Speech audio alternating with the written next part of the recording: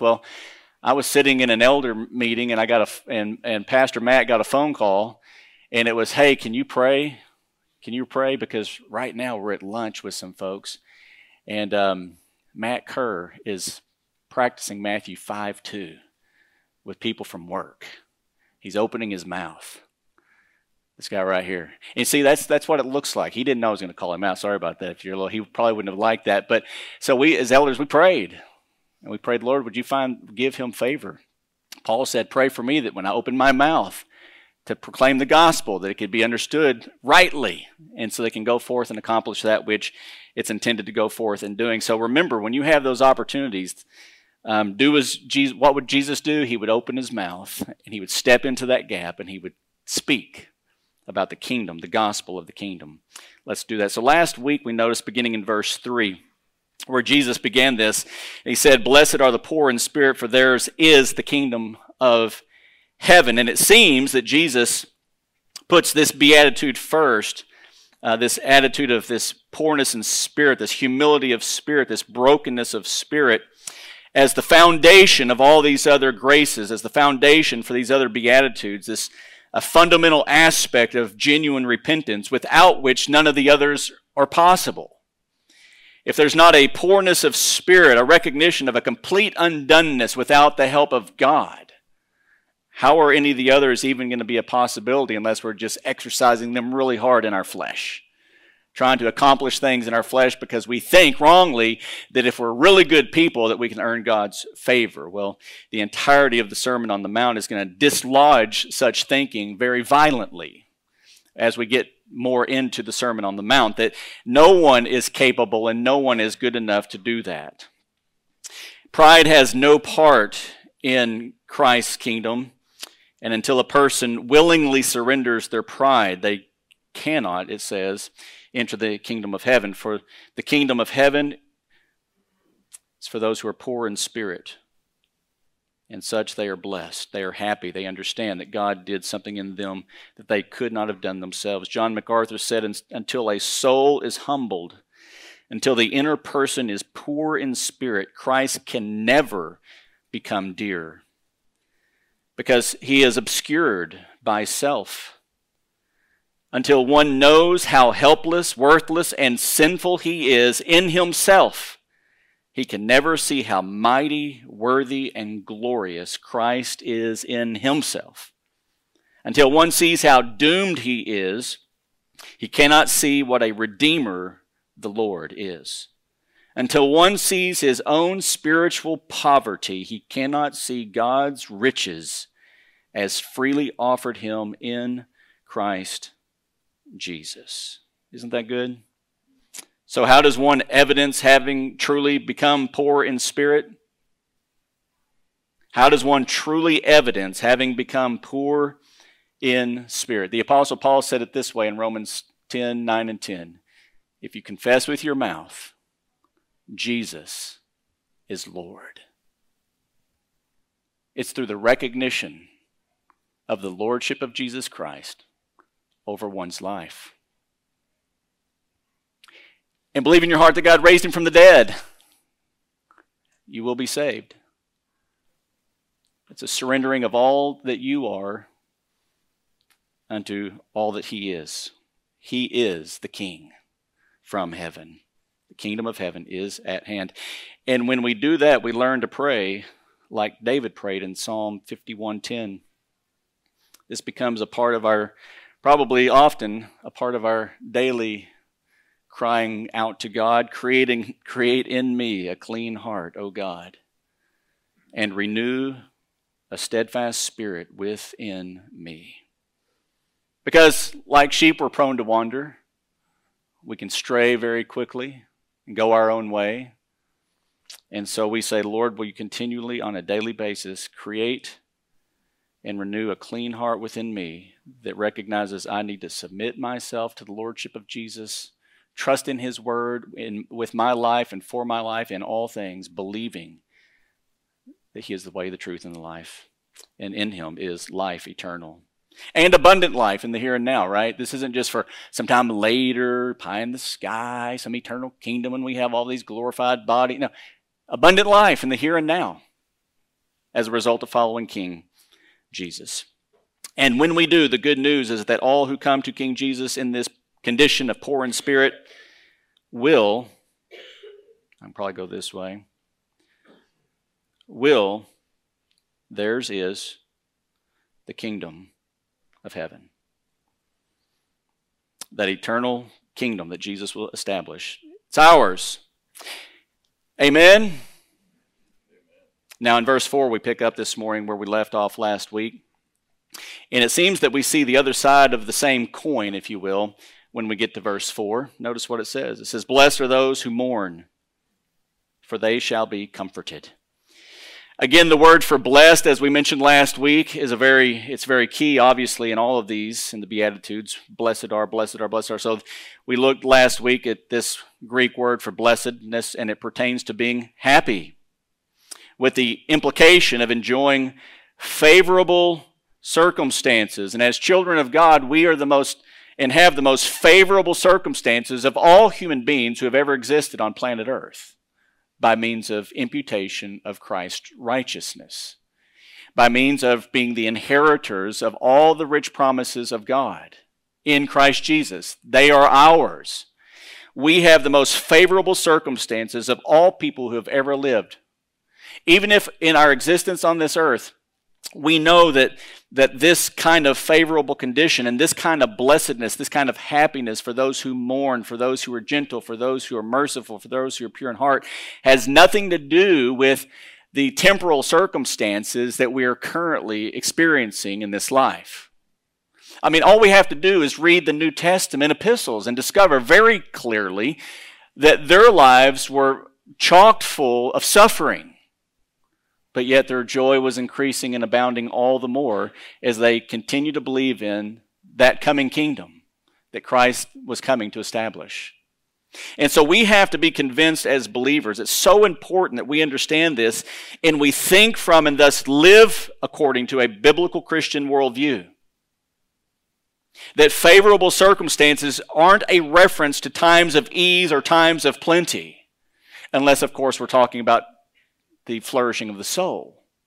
Times of blessing, times of refreshment that come from the Lord on a daily basis. So the inner man is growing from one level of glory to another level of glory in Christ Jesus with each passing day, though the outer man is decaying. Are you looking in the mirror? Man, I'm looking at some of you and you're like, yeah, the outer man is decaying. But the inner man, day by day, growing in strength and confidence and hope because of Christ. This is the way Christians are to think and thus to live. Remember, we looked at this last week. A brother of humble circumstances. Your circumstances today, perhaps. I know some of you a little more intimately than others, and I know some of your circumstances aren't the best. And they haven't been for a really, really long time. So you would fall into a category of a brother or a sister who has been enduring humble circumstances as these brothers did 2,000 years ago, to whom James was writing. They were dispersed abroad. In other words, because of their newfound faith in Jesus, their lives were literally blown up. They were dispersed. They were sent away from their homes. They lost their homes. They lost all their place in the society, which was everything for these Jewish brothers and sisters. And he says, and he has the audacity to say to these brothers of humble circumstances that they are to glory in something that is far more significant and important than anything temporal on this earth. And that is their high position that they now possess as a result of knowing Jesus Christ personally. What high position? Well, the king came and he's going to establish his kingdom. And when you repent, you get entrance into that kingdom. And that kingdom endures forever and ever and ever and ever. You become a subject of the King of heaven forever. So this little temporal suffering at the hands of the wealthy landowners, and they're suppressing you, and some of you are even dying as a result of this. By means of comparison, it's not to minimize the suffering. The suffering is real, but persevere all the way to the end in faith, because what you're going to inherit, by comparison, this is nothing in comparison. Paul says, if you're a slave and you can find a way to remedy that and free yourself, he says, rather do that. But if you can't, and you must sustain and abstain underneath such difficult circumstances, he says, do so in such a way that brings honor to Christ and to God in times of suffering. And so we must be those who remember that blessedness, this happiness, blessed are those who mourn. And I'm going to say mourn rightly. I'm going to use that word rightly. Happy can be those who mourn rightly. And he says, because they shall be comforted. There's going to be some comfort that's going to come to those who know how to suffer and who are suffering rightly. And that means that there's a wrong way to mourn. There's a way to mourn that's not rightly, and there's a way to mourn that is rightly. You know, John, the apostle, over here in 1 John chapter 2, he gave us a right pithy little word whenever he says that we need, as believers, we do not love the world. When we suffer as a result of pursuing things in the world because we have a love for them, and then difficult circumstances befall us, and we're just mourning and grieving over those things because that didn't work out in my favor, and this didn't work out in my favor, and that didn't go my way, and that deal fell through, and this thing... We have to, I think, kind of slow down and say, what kingdom are we really trying to build here? And we have to understand that we live under the providential hand of God in all things that we do. And so the need to think clearly about what we possess in Christ Jesus is utterly important. Can you agree with that one? It's utterly important that we learn to and train ourselves to think biblically. I thought he was bringing me a cup of water right there. No, I got this one right here.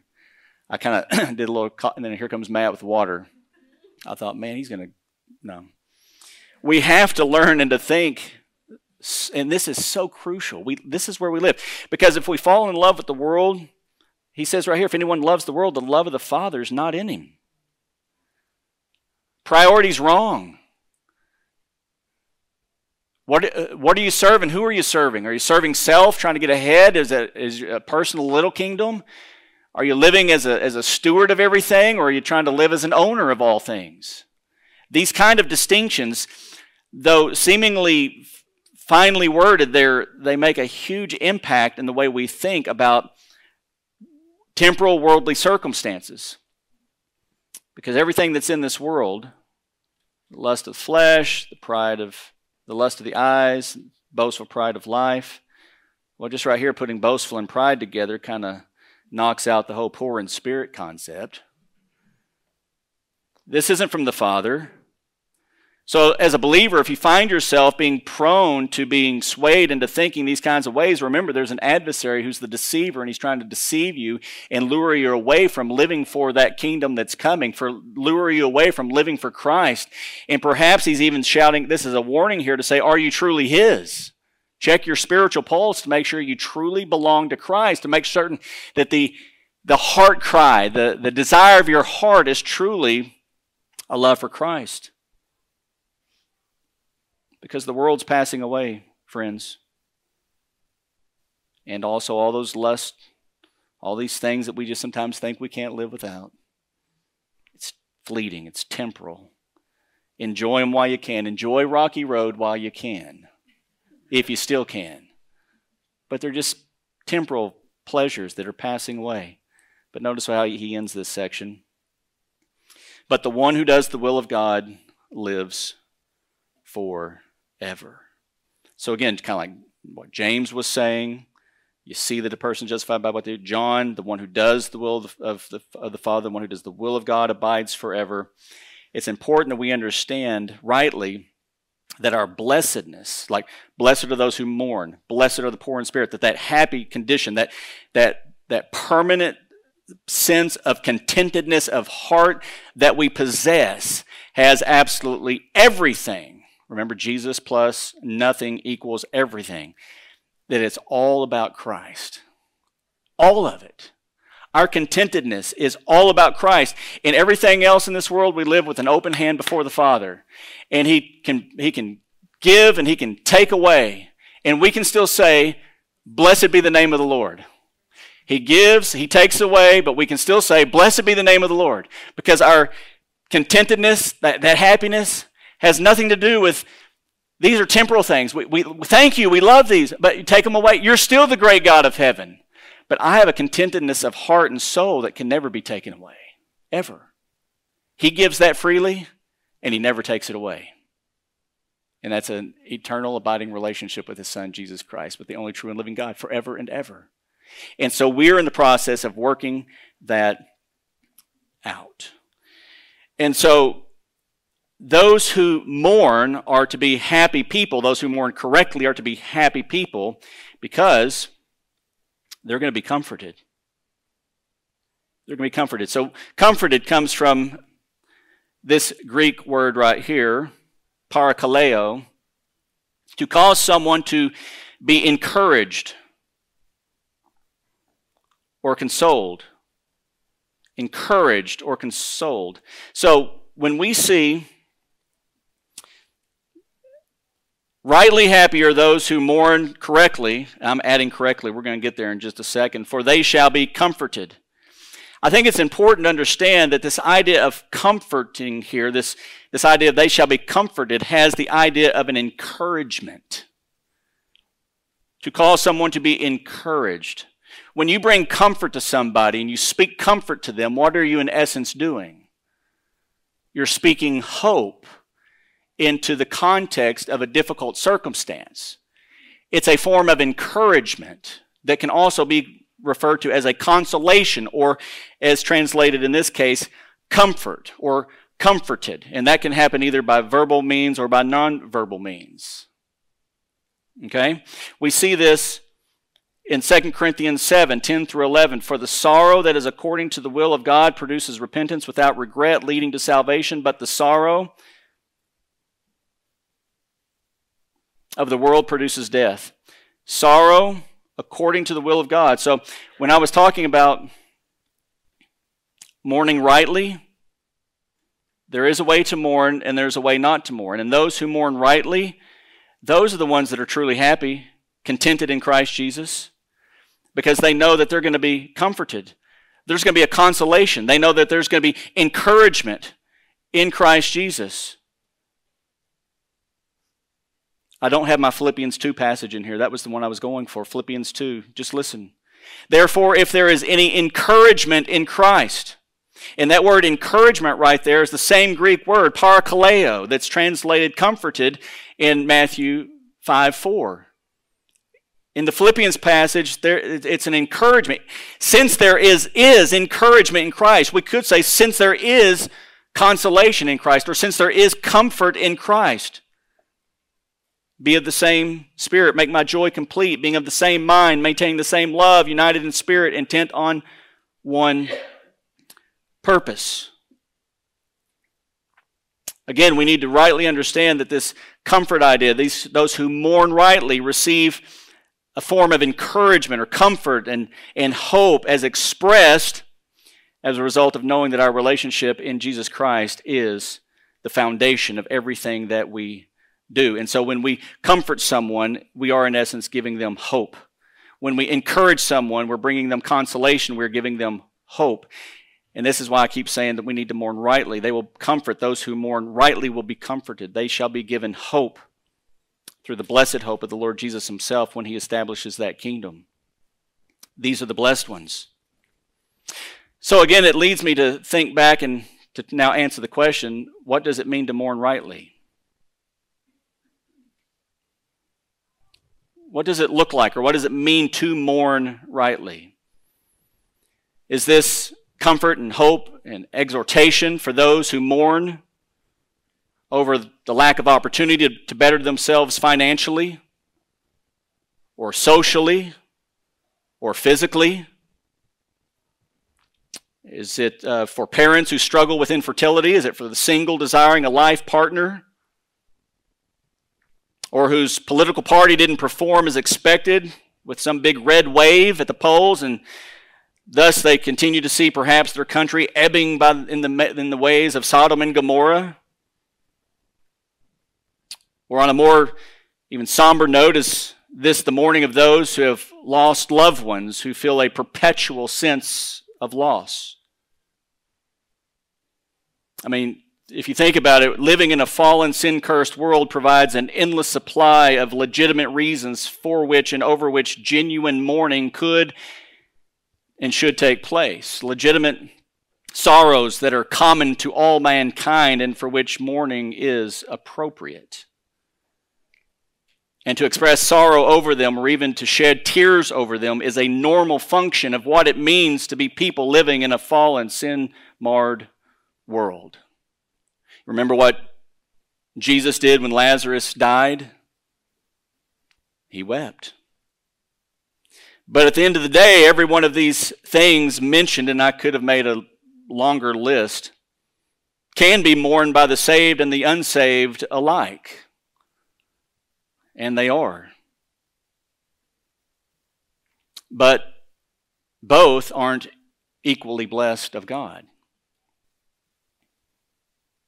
So you see, there is a mourning. It's a very unique mourning that is experienced by people regardless of race, color, creed, who have truly dealt with the sorrow of soul and their sin before the only true and living God.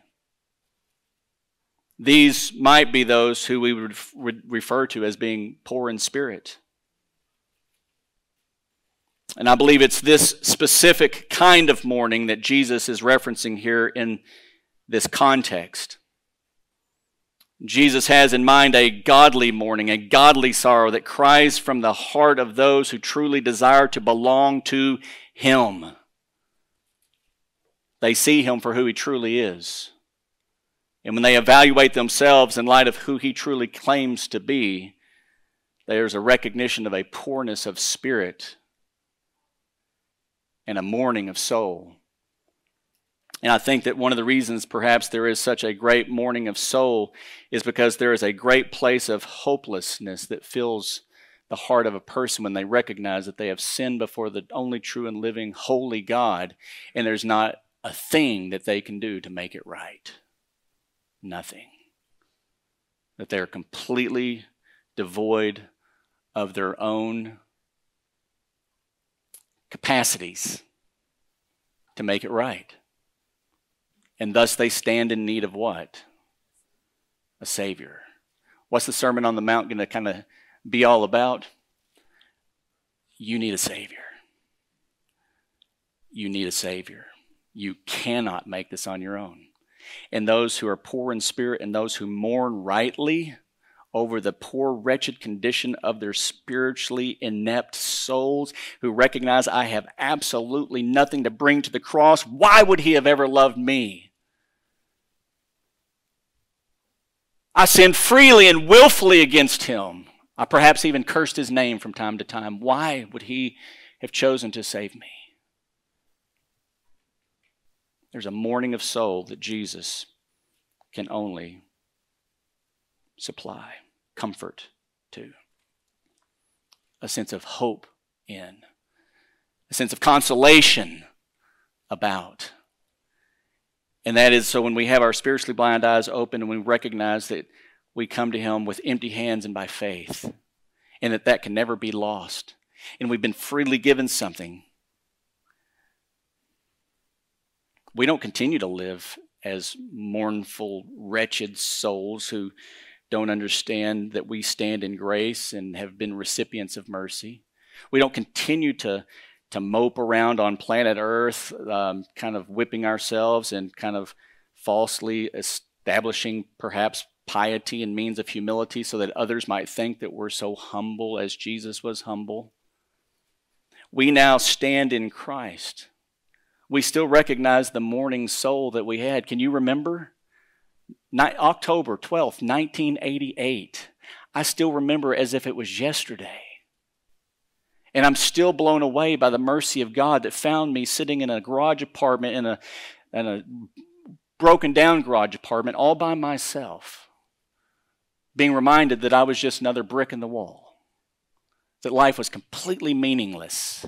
And through all that darkness came a beam of light. And I said right there on that couch on that day on October 12th, I believe that you are the only true God of heaven and earth. And all of a sudden, everything changed. All of a sudden, there was consolation. I was comforted. There was a new hope that I had never truly even had experienced before. Where did it come from? It came from mercy and grace from God the Father. And sitting in that room on that day, I repented of my sin. And I remember saying, I have nothing but God. However you want to use my life, use it. I've made a complete wreck of it. However you want to use my life, it's yours to use. I had no idea that I would be standing before His church, opening the words of God and teaching the words of life. I'd been the last person to have ever thought that that's how God was going to choose to use my life. All of mercy, all of grace, a comfort, a hope. And that's what it says. Notice. Wait, notice. I went the wrong way. There's a contented happiness and blessedness of those who rightly mourn. These are the ones that will be comforted. Brothers and sisters, let me ask you, can you still feel that sense of consolation and hope and comfort that you received when you gave your life to the Lord Jesus Christ, whenever it was for you? Do you remember that? Never forget it. Live in light of that. Continue to be the beggar that comes to Him with empty hands. Never start trying to use these hands of yours then to start building kingdoms of your own. If He puts great things in them, thank you, Jesus. If He takes them away, blessed be the name of the Lord. It's all about Christ. It's all about His coming kingdom. He's coming again, and people need the Lord. And this is why Matthew 5:2 should become like a church's, clarion cry to evangelism. Jesus opened His mouth, and so must we. Because He's going to teach us to become fishers of men. That's what we need to do. Fish for men, open our mouth, and demonstrate a life. What does repentance look like? A life of one who understands what it means to feel poor in spirit and who mourned because they were completely absent of everything apart from Jesus. And then you understand the gospel and the good news, and you go tell others all about it. And notice this transition. This transition, what? From poor in spirit, mourning, these people are blessed. So and blessed also are the gentle. And that may seem like a unique transition, but I think it's a very subtle transition and a very purpose transition that Matthew moves to next in verse 5, this idea of gentleness. Blessed are the gentle, for they shall inherit the earth. Now think about that. What did John come preaching? Repent, the kingdom of heaven is at hand. What did Jesus come preaching and teaching? Repent, for the kingdom of heaven is at hand. And from the Old Testament perspective, and even into the New, we know that Jesus is going to establish a kingdom, an earthly kingdom, for they shall inherit the earth. The gentle are blessed, poor in spirit, mourning rightly over our sin, crying out only to God. And in doing so, one of the aspects of genuine repentance in our life is that we become gentle people. Gentle is from a Greek word that pertains to being gentle and mild. Some translations like to use the word meekness, right? Blessed are the meek, for they shall inherit the earth. In this context here, in relation to God here, the child of God is here seen now as being gentle or mild or meek as a result of humbly standing before God in grace alone with empty hands, recognizing they have nothing to bring. Their pride is broken and they are humbled before God. And when you're humbled before God, it makes you a very gentle, meek, mild person. You might even say that might equate to like submissive, of being poor in spirit and rightly mourning over one's sin against holy God, which leads to repenting, leaves us in this new relationship with God, one in which we now have the capacity of being gentle as one who is genuinely poor in spirit. submissive to God now, doing the will of God from the heart. I want to show you just a few passages. What time I got here? Oh, it's 11:12. I got plenty of time. Let me show you just a few passages here where this idea of Jesus' teaching of gentleness it just made its way through the New Testament epistles in a very pervasive way. And just pick up on this. And don't forget, blessed are those who are gentle. They're going to be those who are in the inheritors of the earth, this kingdom that Jesus is going to establish. It's going to start off as a small mountain. Daniel was given revelation in Daniel chapter 2 through Nebuchadnezzar's dream. It's going to start off as a small mountain that's going to overtake the entire world. God's people will be in the inheritors of the earth. Jesus will be ruling with a rod of iron. Notice how this gentleness makes its way through the New Testament. In Galatians 6:1, brethren, even if anyone is caught in any trespass, you who are spiritual, restore such a one in a spirit of gentleness. Is there room for haughtiness when we're living in Christian community with each other and we see a brother or sister sinning? Absolutely not. Gentleness. Each one looking to yourself so that you will not be tempted.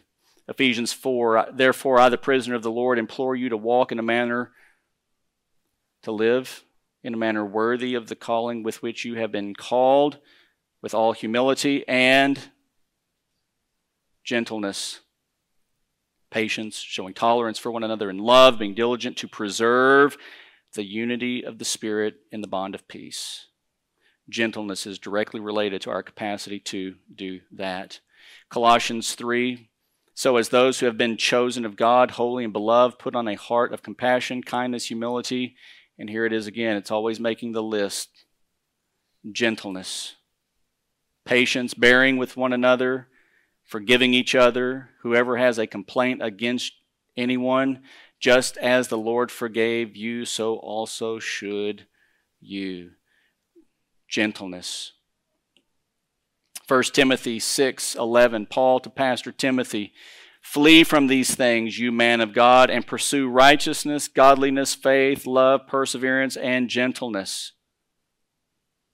Timothy, these are things you are to pursue.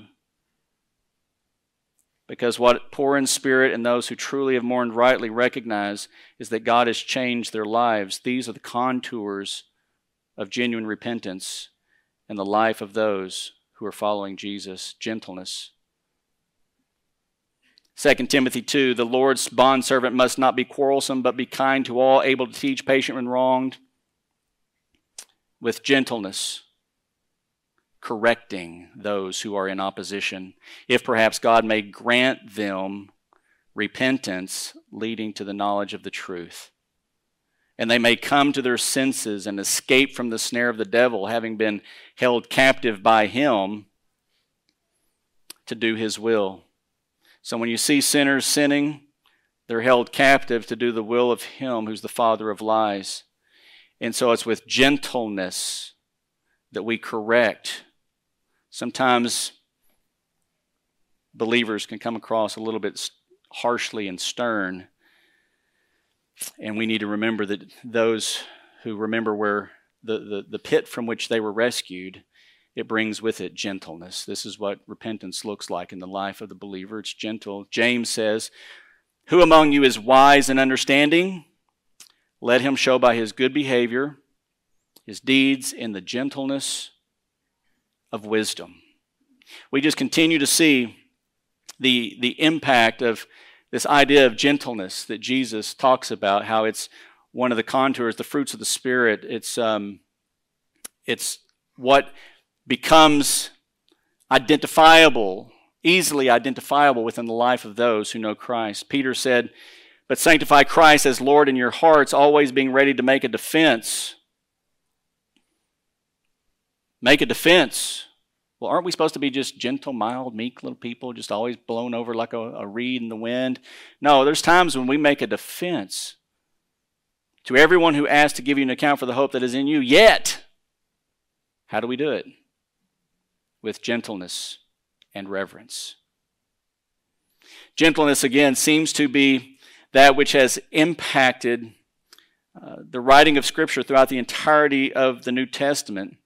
And in each and every one of these examples that we've looked at here this morning, these are absolute facts that gentleness is to be part of our new life in Christ. So how are you doing, brothers and sisters, in exuding the gentleness of your spirit and wisdom as you're engaging your family, your children, your co-workers, and others, as is befitting those who know Christ? Now, it needs to be stated that in each one of these examples just given, that not one of these indicate to any degree, a sense of cowardness, a sense of emotional flabbiness, a lack of conviction, a weakness of spirit, a timidity. God's not given us a spirit of timidity, but what? Power and love and a sound mind. But can we do that in a spirit of gentleness? Well, absolutely we can.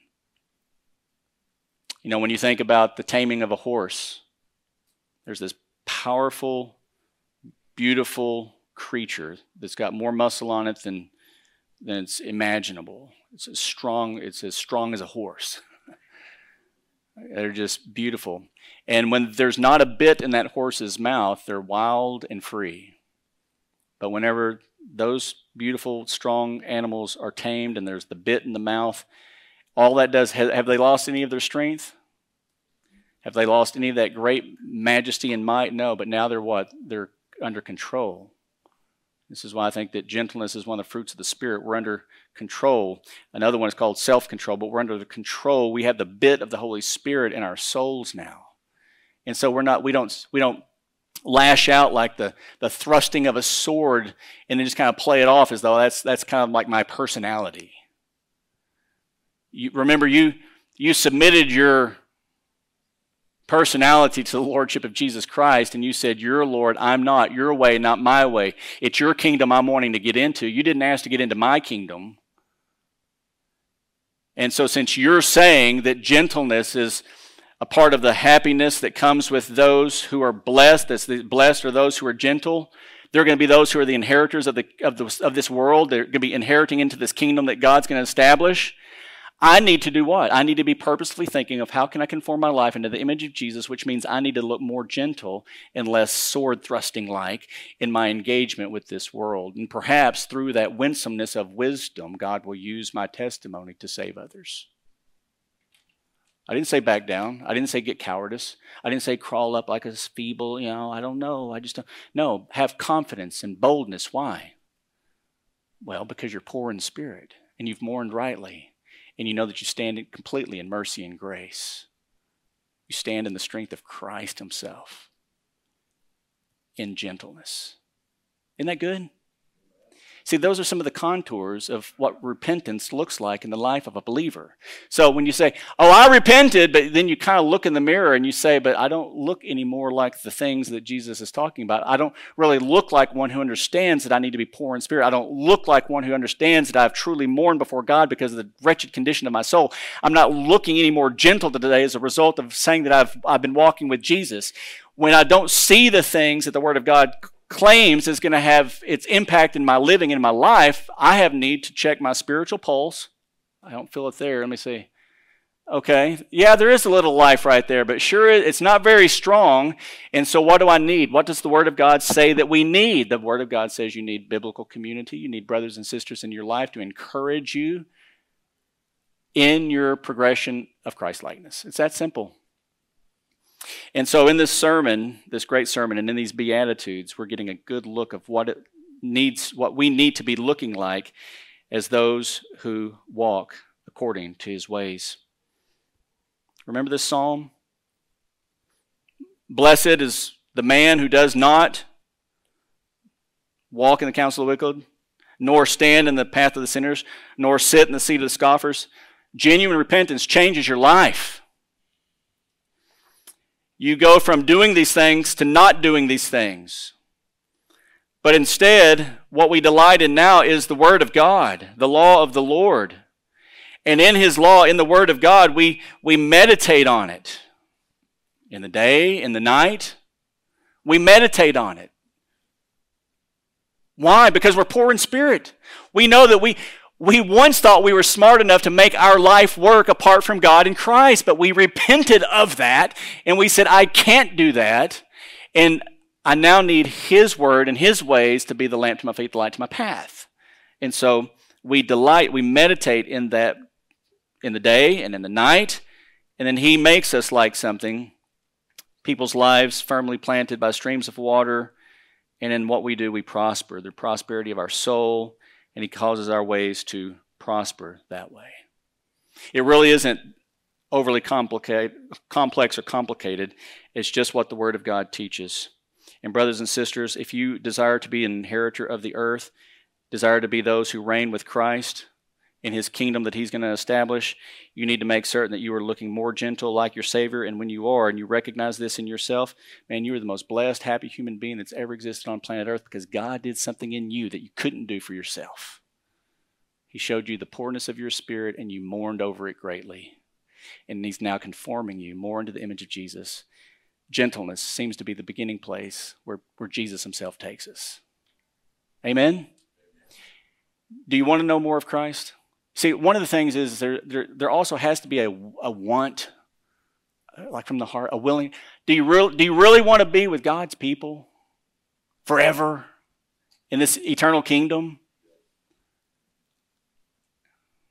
Do you find a joy there?